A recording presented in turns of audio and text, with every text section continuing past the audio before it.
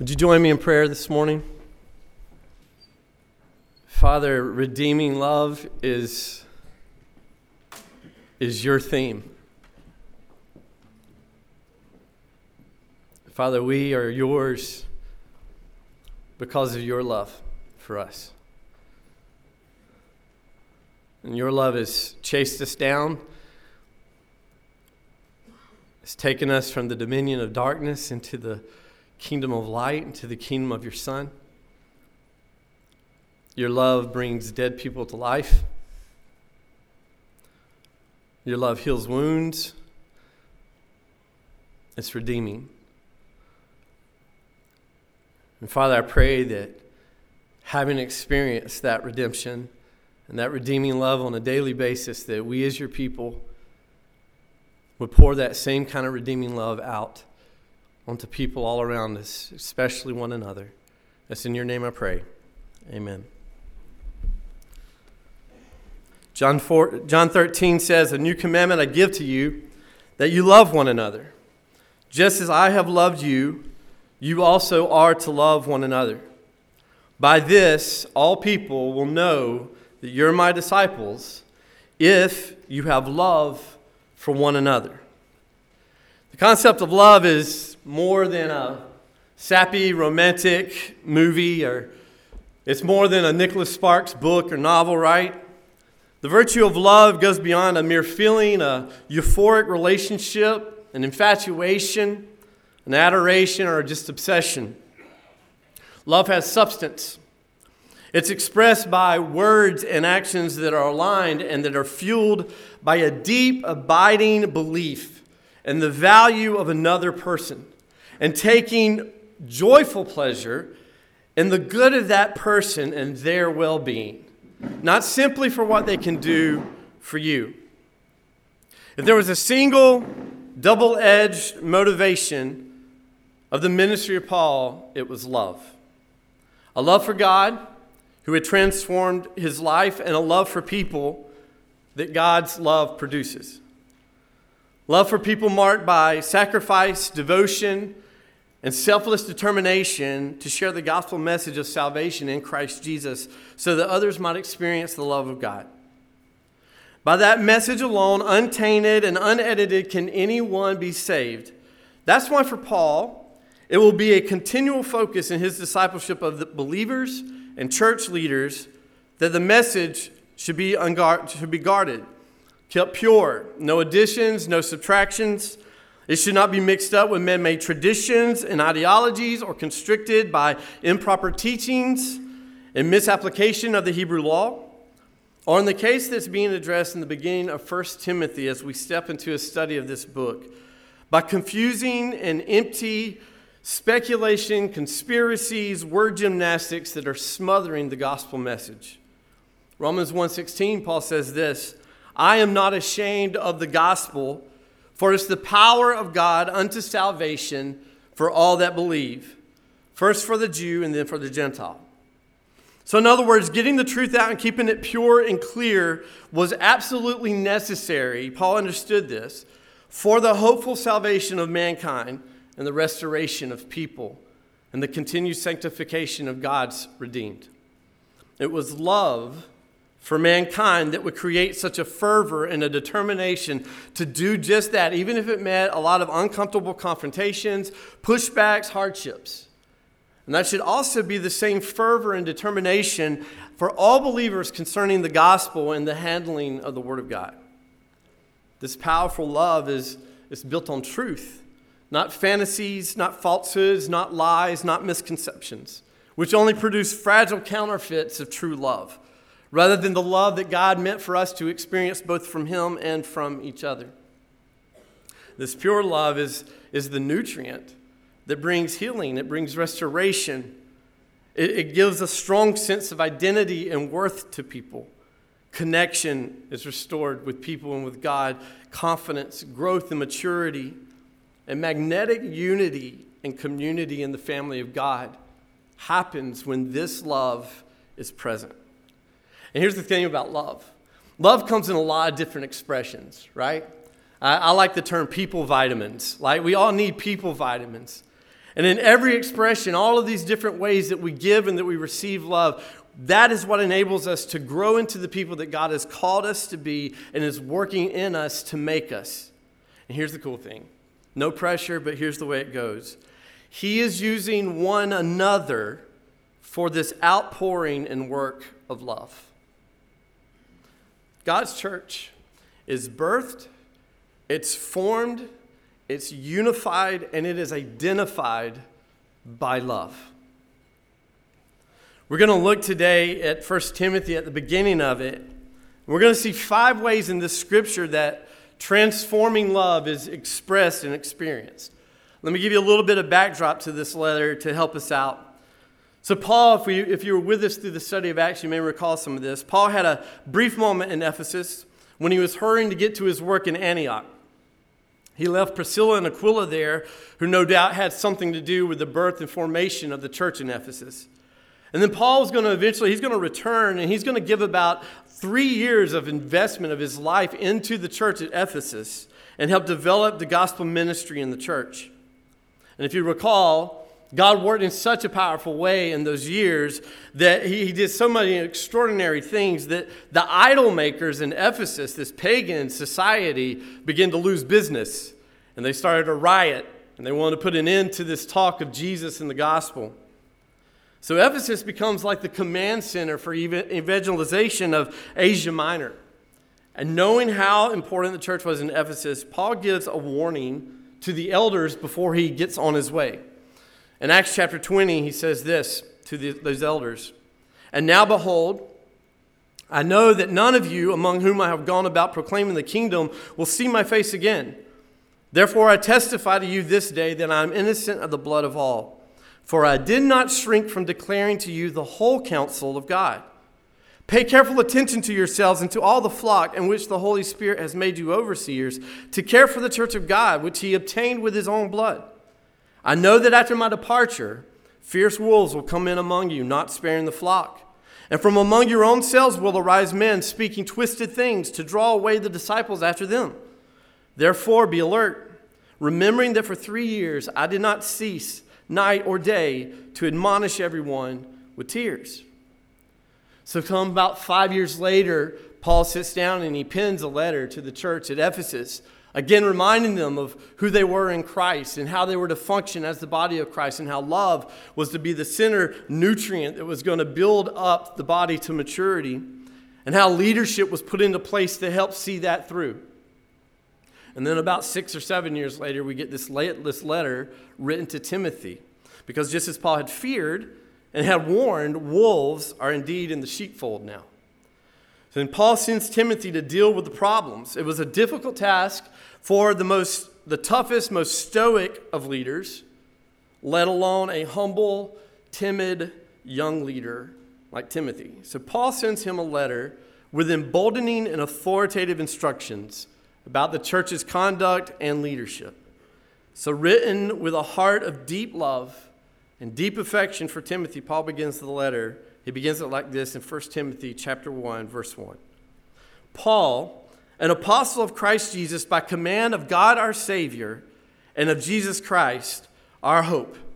To Timothy, my true child in the faith, grace, mercy, and peace from God the Father and Christ Jesus, our Lord. I want to stop right there for a moment. I want to show you a few expressions of love that were emanating from Paul to Timothy and that Paul would instruct and call us on to exhibit among ourselves. So one expression of love that you see right here first is we love by giving hopeful perspective. We love by giving hopeful perspective. It says, Paul, an apostle of Christ Jesus by the command of God our Savior and of Christ Jesus our hope. Paul's making the claim that his apostolic position was due to divine command. Paul sees himself as being commissioned by God. And so he's conveying to Timothy and to the other elders of the church that his teaching was authoritative, and if they would carry it out, that they could have confidence that the God of the universe would be the source of power in their actions and in their words, because God backs up what he commands. So be of courage, Timothy. Paul says, he adds that Christ Jesus, our hope. That hope meant certain hope, fully confident expectation of a reality that's not yet come, but will. This letter was written to raise Timothy's head, to give him support that he needed to do the elder work of protecting the purity of the gospel, to protect the output of transforming love that was built on truth among the family of God. If you read this, Paul's greeting and his claim of authority, it wasn't fueled by arrogance. He's writing to Timothy, who knows him well. They've spent a lot of time together. It was a reminder to Timothy that God uses unqualified people. He uses the weak. He uses the sinner. People who the world would look at and say, no way, not him. So Timothy, knowing the testimony of Paul, knew that everything that Paul had ever accomplished wasn't done because Paul was awesome. It was accomplished because of the gracious work of God in and through the life of the Apostle Paul. As Paul himself would say, I am the chief of sinners. Paul wanted Timothy to keep this perspective that what he was doing in Ephesus and in his leadership, it wasn't expected of him to do it in his own power and his own talents. It rested solely on the powerful and the gracious work of God in and through Timothy's life. Paul knew this about Timothy. If Timothy held the perspective that this somehow had something to do with Timothy himself, like Timothy's awesomeness and his talents, his personality, that likely Timothy would tap out and shut down. Let me challenge you with this morning, church. We are all prone to hold rigidly to our own perspectives. And it often limits us, keeps us stuck, keeps us from growing, keeps us from healing, keeps us from taking risk. It keeps us from succeeding. And these perspectives are often informed by past experiences of failures or pain or relationships, self-defeating beliefs where perhaps we feel that our personalities or our lack of talent or our family backgrounds limit us in some way, or they define our outcomes already, or they're these unscalable obstacles to success. And maybe we have stifling beliefs about others or the world around us that have been developed over time, that were informed by perhaps our upbringing or developed by our bad experiences. Or we've just held a steady diet of the world's diet of values and lies and misinformation. Can I challenge you with this morning? Our perspectives are not always right. I know that hurts to hear. Our perspectives are not always right, and they're certainly not the only one. And as believers, as brothers and sisters, we need to constantly help one another challenge our perspectives on life and circumstances, on ourselves and on other people. And that starts by first and foremost saying, fix your eyes on God. Fix your eyes on Jesus Christ, our hope. Get your head unstuck from your own limited view and finite understanding, and put your confidence in the God who saved you, who called you, and who will equip you for life ahead with every spiritual blessing. We're to love one another with a love that refuses to sit back and watch you stay stuck by fears and doubt in your following of God and experiencing of life. We are to keep hope in front of each other. Number 2, we love by acceptance. Look at the terms here, the way that Paul speaks to Timothy. He says, to Timothy, my true child in the faith. Now, Timothy, he has some personal characteristics that could easily have created obstacles for his willingness to step into this role, to take on this uncomfortable challenge of confronting other people. It was going to take boldness. It was going to take authority. These people were probably older than him, maybe more educated than him, maybe even had better standing with people than him. Who knows? But Paul's affection for him and Paul's belief in his abilities and his faithfulness, it no doubt was the shot that Timothy needed in his arm to go on and do what God had called him to do.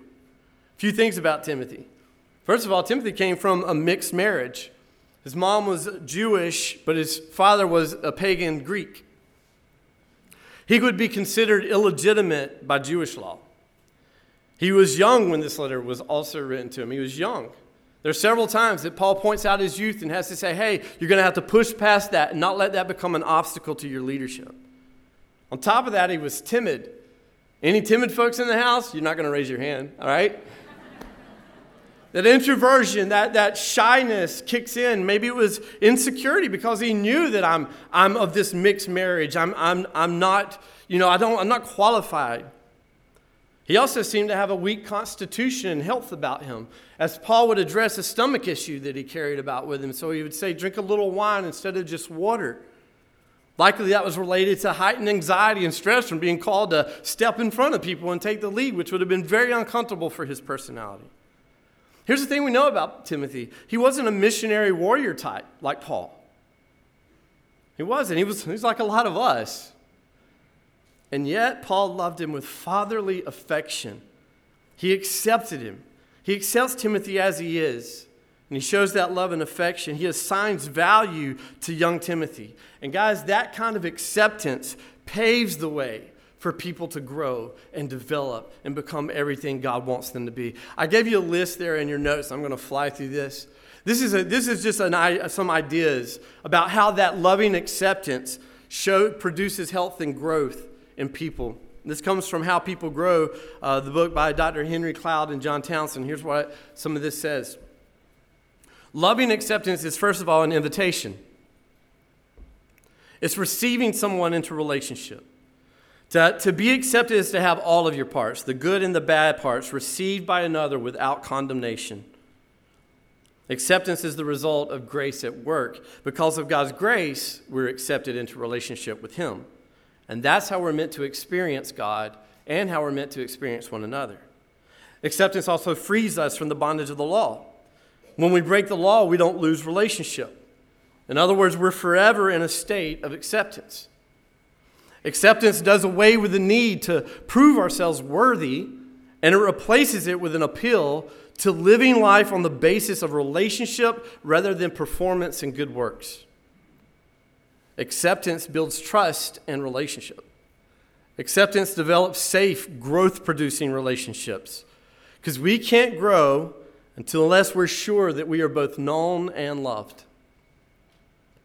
Acceptance creates safety to be able to experience ourselves. There's a lot of people who are stuck spiritually because they can't completely be themselves. There's parts of them that are wounded. There's parts of them that they're ashamed of, that they're guilt-riddled with, whatever, and those parts are in hiding. They don't bring it into the open. So what acceptance does is it allows them and gives them permission to bring these things into light. So things that come to light would be like needs that are unspoken, that they're not sharing, sins, the judged parts of themselves, their hiding styles, brokenness, weakness. Acceptance also creates safety to confess and heal. Gives the opportunity for you to do that as those things come to light, to confess them. And acceptance emboldens us to take risk for growth.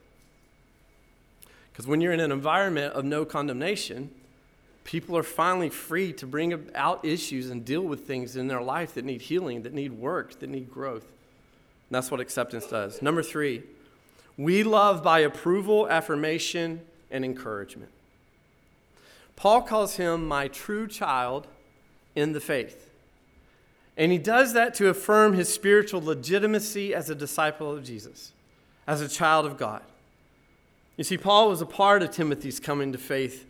He saw himself as a spiritual father to Timothy. He invested in Timothy, which showed Timothy that he approved of him. By putting Timothy in places of leadership and putting confidence in Timothy's leadership, again, that would give approval to Timothy. Paul would always show affection and approval for Timothy in everything that he ever wrote where he included Timothy. In fact, in Corinthians, he says this, I am sending you Timothy, my son, whom I love. To the Philippians, he said about Timothy, as a son with his father, he has served with me in the work of the gospel. In the second letter that he writes to Timothy, he says to Timothy, recalling your tears, I long to see you, that I may be filled with joy. There is nothing like a father's approval in his son to boost courage to take on challenges. Nothing like it. Approval says this. It says, I believe in you. It says, I see the uniqueness of you, the good in you, the potential in you, and I find joy in what I see in you. What an encouragement it must have been to Timothy. Like a proud father, Paul is saying, I know you're the real deal. I believe in your ability to do the difficult things I'm asking you to do. Because I know you intimately, Timothy. I've spent time with you. I've invested in you. And I believe this to be true. There was a genuine love between Paul and Timothy. And also this letter it was an open letter. So it affirmed Timothy's authority and his role in the church to anyone else that would read this letter. Paul gives his approval. Church, listen. We are to constantly affirm and encourage one another by reminding each other of our identity in Christ, who we are, what the gospel has now made true of us, and of our membership in the family of God, our role in the family of God, our value to the family of God, our responsibility to the family of God. And we do it and we point to the resources of heaven that our faith in Christ has now given us based on the powerful working of God both in us and through our lives. We need this constantly. I'm going to come to one little moment here that I don't want to skip this. He calls him his child. That's a family term. And by the way, family, that's kind of the correct relational structure and perspective to take when you talk about the collective people of God, the children of God, brothers and sisters in the room with God as our Father. And I just want to pause and say this. The church, in many ways, it serves as a corrective family experience for so many of us. The love established and shared among believers is meant to bring healing and connection and growth, and it's sanctification that God's working in us. And we all have a family of origin, right? You didn't get to choose that family. For many of us, we were blessed in many ways. We experienced good love. We were led by truth and grace and forgiveness. We were approved. We were accepted. Home was safe and warm. It wasn't perfect, but love was real and it was present. For others, home wasn't so great. It was shaky. Perhaps you felt your worth seemed tied to your performance. Words were weapons. Love was self-serving. We were led by wrong motives and perspectives. Perhaps unhealed past wounds guided your parents. Identity maybe was in material gains and achievements. Forgiveness was not easily given or received. Anger ruled in the home.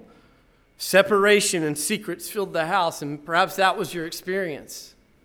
Thanks be to God that though that might be your family of origin type stories, and those things might have been woven in there, God gives us his family, a family with a new father, a father who is loving us and restoring us, who's putting truth in front of us and in us, who gathers us together.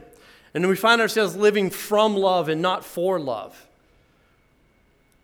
We're led by truth, and he's teaching us to experience one another differently, to love differently, to respond differently.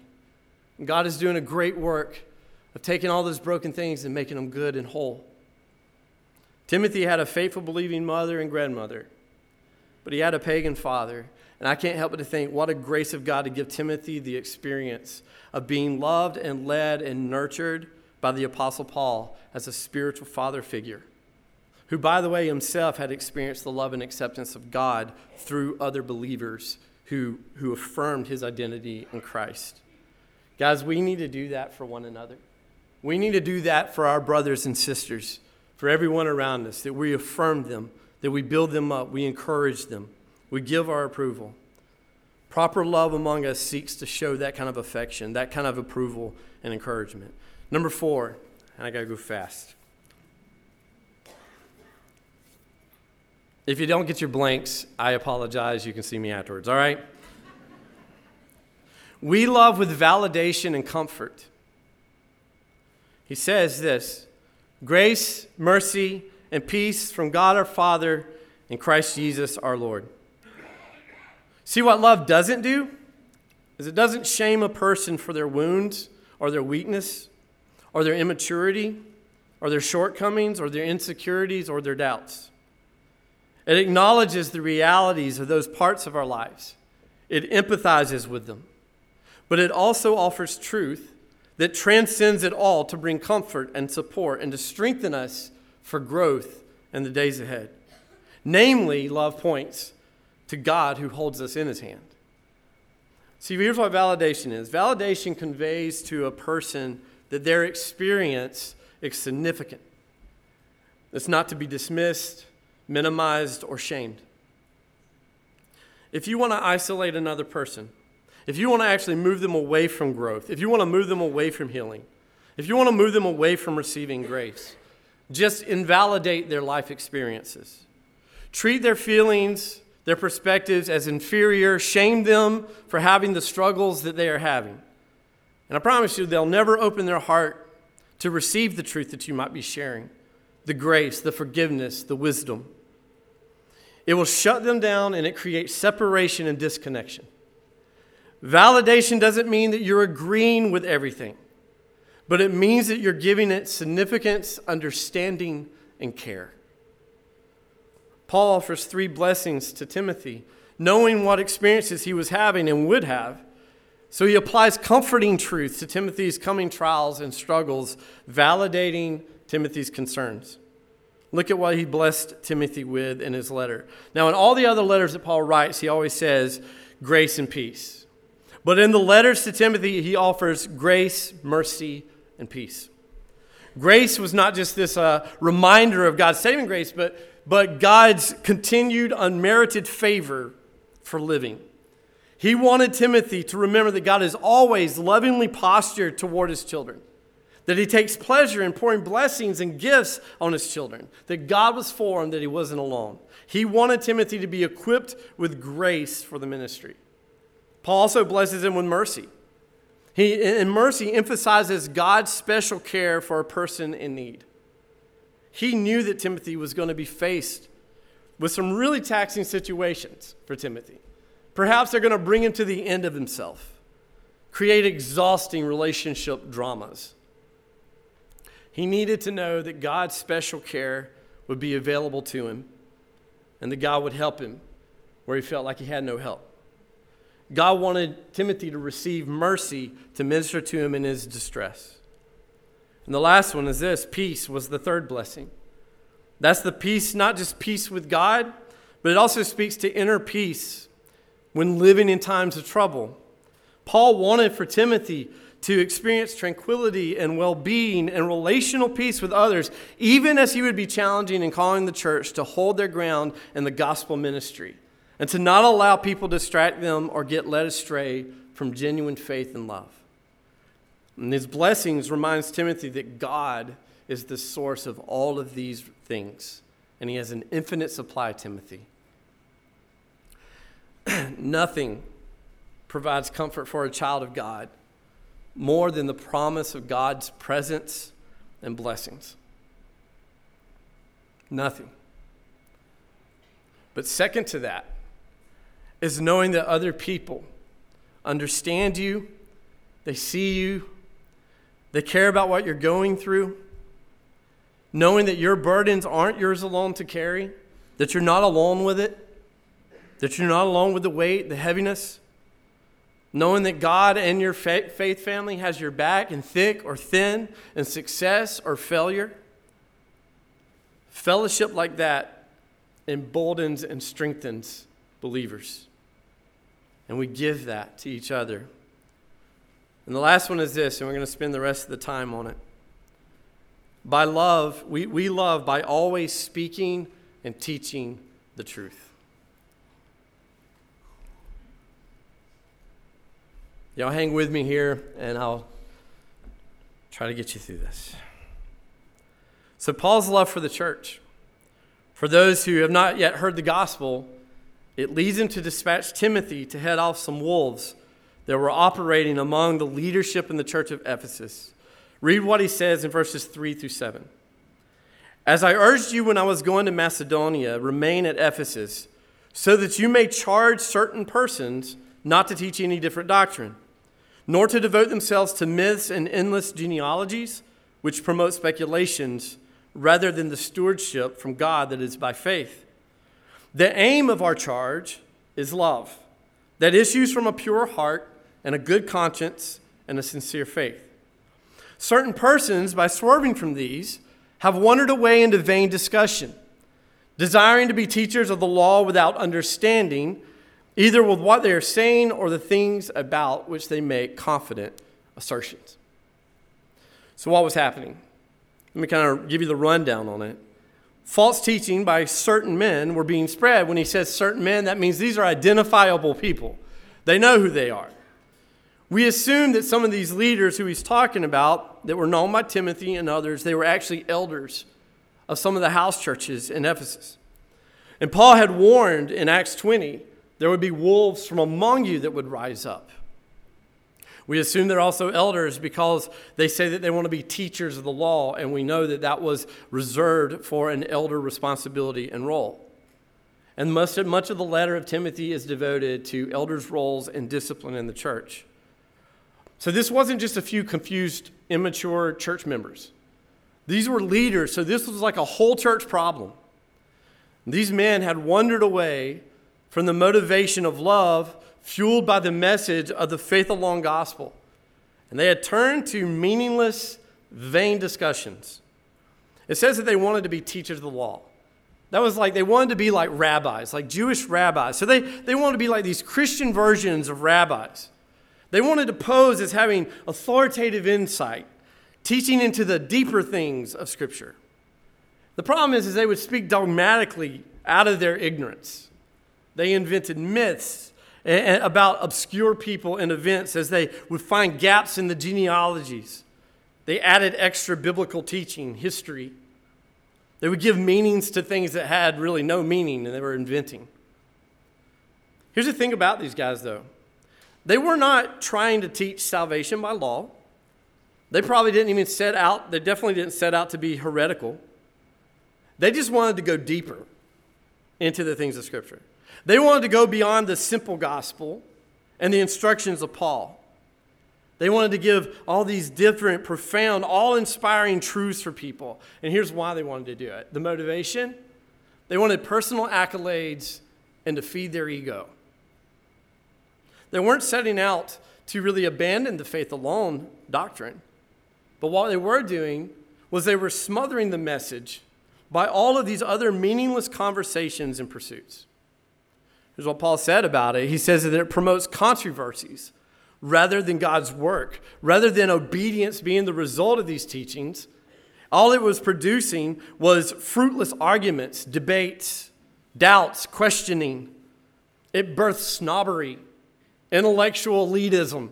These are the things that this was happening in the church. They had wandered away from love into controversy, away from pure hearts and good consciences to duplicity and religious insincerity. That happens a lot in churches. It can easily happen in our life groups, where going deeper becomes the mantra, right?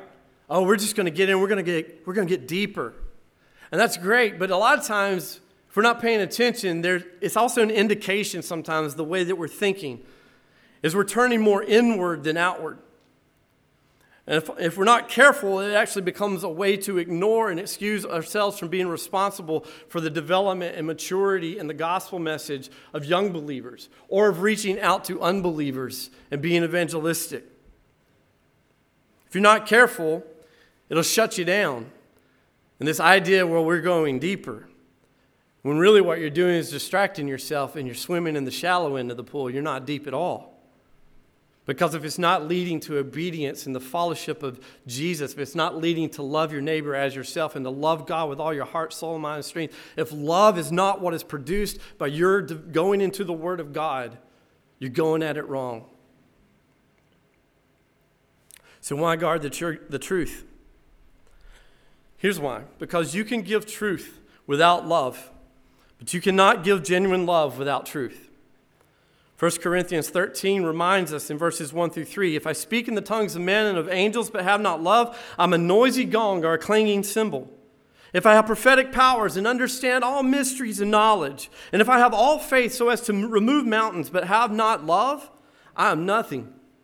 If I give away all I have and I deliver my body up to be burned, but I have not love, I gain nothing.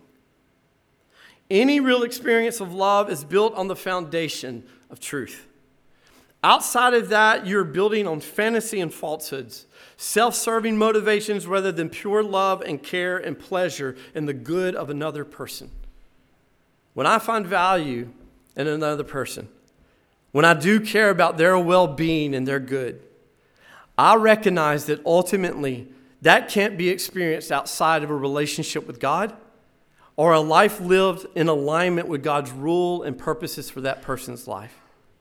And so what I recognize is that truth is always our friend. Truth is always your friend. And God is the greatest reality, and He is the source of all truth. So adjusting our lives to live according to God's word as He puts it before us, it leads to life. It leads to productivity. It leads to growth. It leads to all the good stuff. Guys, if I love you, I will not passively or actively participate in your making decisions from lies, sinful desires, ignorance, and misconceptions. I won't participate in that. To accommodate a person's fantasy life, to turn a blind eye to their denial of reality and truth and God's ways in order to not lose the friendship, in order to not offend them or push them away. That is not love for the other person. That is love for yourself, and it's protecting your own loss or your own discomfort. Speaking truth is important, and it's a way that we love. But here's the thing. But you do not speak that truth without love as the sole motivation. Because truth without love is dogmatism. Love without truth is selfish sentimentality. But speaking the truth in love is Christianity. And that's what we're commanded to do. Paul said to Timothy to confront those men, to rebuke them, to correct them. But the motivation of that hard confrontation coming from young Timothy was to be love for them, and understanding that if they return to sound doctrine, it would restore the outpouring of love to other people. Correction that comes from love comes from an inner condition. Let me give you these really quick. It says it there in the passage. It comes from a pure heart, first of all. And that means a heart that's clean from sin, that's acting in obedience to God. It's love for God first, and then a sincere love for those around us. You know, that's what Jesus taught, right? That all the law, all the prophets, all of our fellowship of God hangs on two things. Love the Lord your God with all your heart, soul, mind, and strength. And out of that, love your neighbor as yourself. Everything else hangs on those two things. And love for God makes possible and fuels love for people. And also a good conscience. A position in which neither God nor self condemns oneself. We're free of guilt and doubt and shame. There's a sense of moral approval from God and from God's people. A good conscience. And a sincere faith. That's true faith. That's one without pretense or hypocrisy. Real faith joins naturally with love. Those two things can't be divorced. Love produces, our faith produces that when we're following God. And all of those things have their foundation in our salvation in Christ. So we do speak the truth. And here's what I want to kind of talk to us a little bit about to wrap this up. Listen, direct, loving criticism, reflections, corrections, those are necessary as a part of our spiritual growth and right living. We need relationships that have both total acceptance and clear honesty happening. So we can't be afraid of the truth. It may hurt. You know, some people are like, well, the truth hurts. Well, we're not saying that out of spite. Yeah, it can hurt, but it also heals, right? It doesn't harm. It may hurt. It doesn't harm, but it brings healing. And we're to bring truth into all of our relationships in this fellowship. And the primary source of that is God's word. He's the authority of truth. Now, we can also speak from experiences. We can point out observations of cause and effect behaviors or unhealthy things that we see happening in the life of a brother or sister. But we all need to be looking to the Word of God as the replacement for those lies, for those sins, for those misconceptions, for the broken things, for the reactions, so that we can build our lives on truth. And God's Word is true. And when we align with it, that is where growth happens. That's where strength comes from. That's where freedom is experienced. Guys, sincere love for one another would desire nothing less than to see the ongoing growth and experiencing of life as God designed it to be in the life of one another. And at the heart of this is that word that Paul brought up last week, and that's the word doctrine. Doctrine is at the heart of practical living, the cultivation of a transforming love, the experiencing of that. What we know and what we truly believe has everything to do with how we think, how we live, how we solve problems, how we navigate relationships and conflicts, what we see as our purpose and motivations, what we give value to, how we see people, what we do and how we respond in the midst of trials and struggles and losses. Biblical doctrines, knowing the truth of God's word, has everything to do with that. We need accurate teaching on who God is, on Christ, on man, on sin, on salvation, on the church, on the future. Those are all essential to building our lives on, to building a real love on. And walking in light of truth and leading one another to stay on that path, that is the most loving expression we can do for one another. Now, we're not to stand for doctrine as like a matter of pride. And we're not to use it like a hammer at the head of everyone else. But we are to teach with love and to teach desiring that the blind would see, that the ignorant would be enlightened, that the wounded would be healed, that the lost would be found, that the young in the faith would be brought to maturity. That's our goal. We love with truth. I want to end with this. Before Paul wrote this letter to Timothy, he had penned words to the Ephesian believers. And in that letter, he expressed what it means to be a growing body and how that comes about.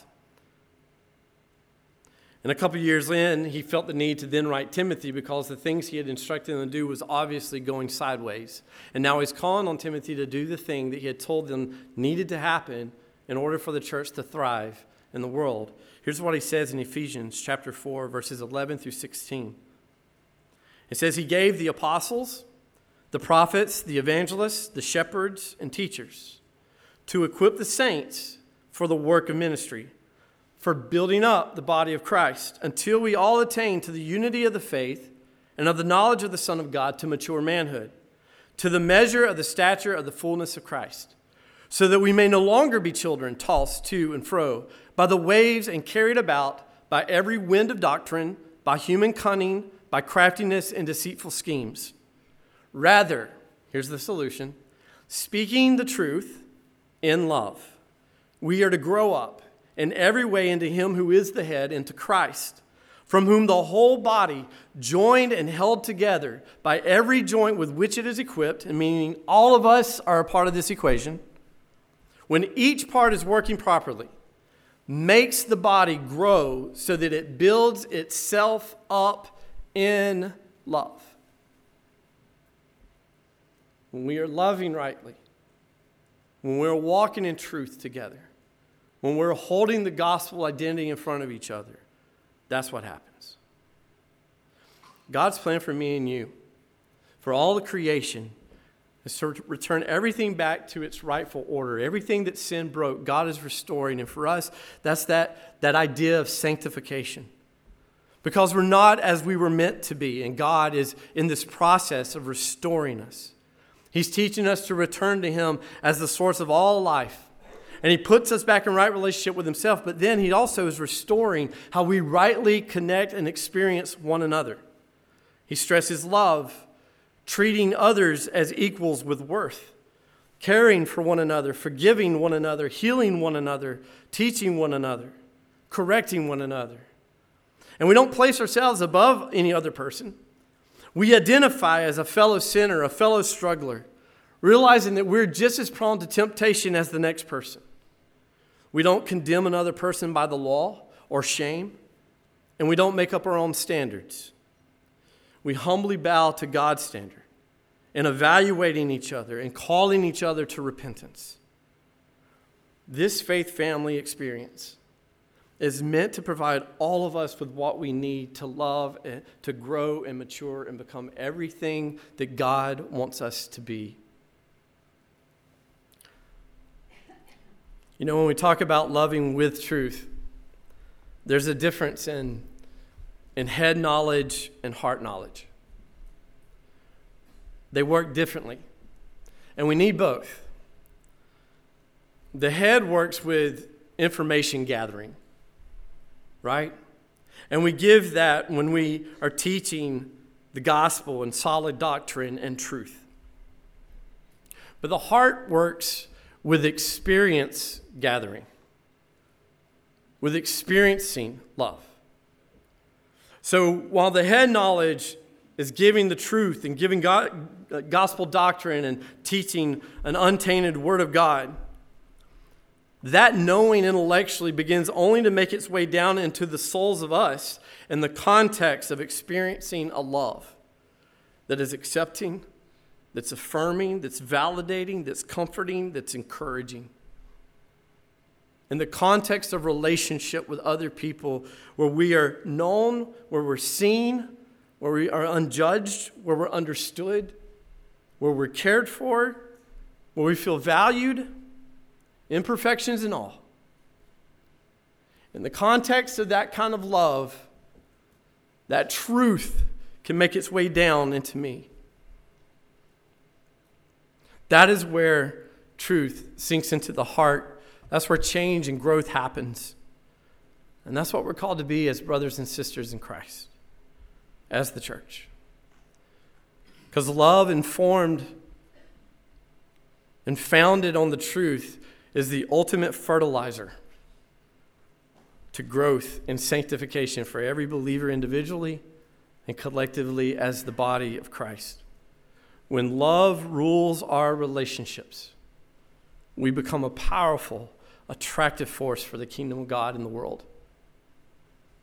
When we become a transforming relationship, family experience for everyone.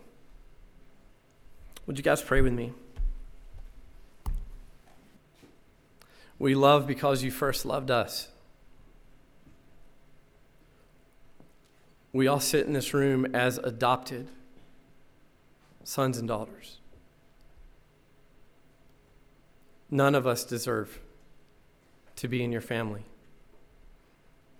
We know that we're sinners. We know that we're frail. We know that we wander so easily. But your love is changing us. It's saved us. It's redeeming us. Your love is making us new every day. You give us grace upon grace. You give us mercy. You give us peace. And Lord, you call us to love each other just as we are experiencing your love. And we confess to you today, God, that we just don't get that right a lot. That it's so easy, God, for us to go through a week, even a month, whatever, just focused on ourselves, getting some task done, working out some problem or issue. And those things matter. They matter to you.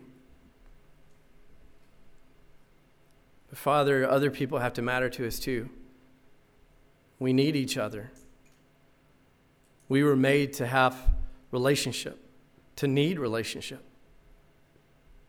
Not just any kind of relationship, God loving, caring, accepting relationships. Where truth rules and reigns in our conversation. Your truth, not ours, what you said. That we call each other to submit, to follow you, to trust you. Father, I believe there may be some people in this room, their people vitamins are running low.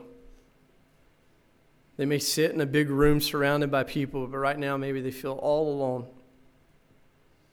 They feel unknown. They feel uncared for. And Father, when we feel that way, I know we focus on ourselves. I pray, God, that those people would know they can reach out to a brother or sister next to them and say, here's what I need. Here's what's going on. And God, you would pour your love out through one another to help, to bring comfort and encouragement, to bring healing. God, I pray that you would let this church,